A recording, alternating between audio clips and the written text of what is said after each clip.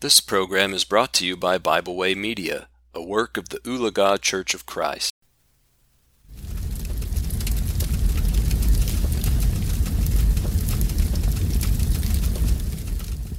Thank you for joining me today for our devotional here at the Fireside.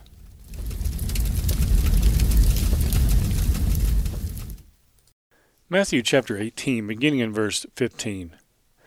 Moreover, if your brother sins against you, go and tell him his fault between you and him alone. If he hears you, you have gained your brother. But if he will not hear, take with you one or two more, that by the mouth of 2 or 3 witnesses every word may be established. And if he refuses to hear them, tell it to the church. But if he refuses even to hear the church, let him be to you like a heathen and a tax collector. As you look here in Matthew chapter 18, verses 15 through 17, this is a common section referred to as how to deal with a sinning brother, or a brother who has sinned against you. We should understand this when we say brother here, we mean even, this isn't meaning just men. If ladies have someone who sins against them, whether it be a brother or a sister in Christ, it would be handled in the exact same way. We find in verse 15, he says, if your brother sins against you, and if your brother sins against you, go and tell him his fault between you and him alone. You know, so many times in life, verse 15 would solve so many problems if we would just talk to one another.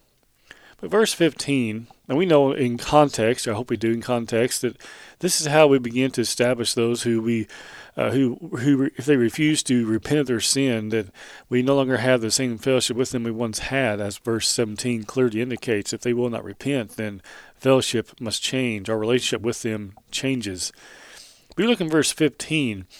Think about how many times in life, if this verse was applied, how many things would be solved, how many misunderstandings, how many hurt feelings, how many hurt egos, and how much pride would be restored and be retained if we would just talk to one another.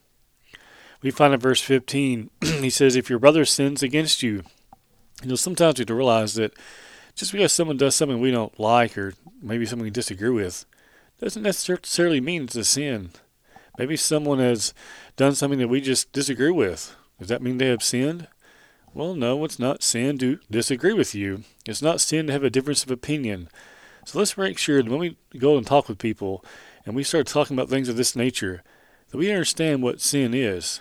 It's not a difference of opinion. It's a transgression of God's law. Let's also make sure that when we have sin that we need to address with someone, that we do it in the proper way.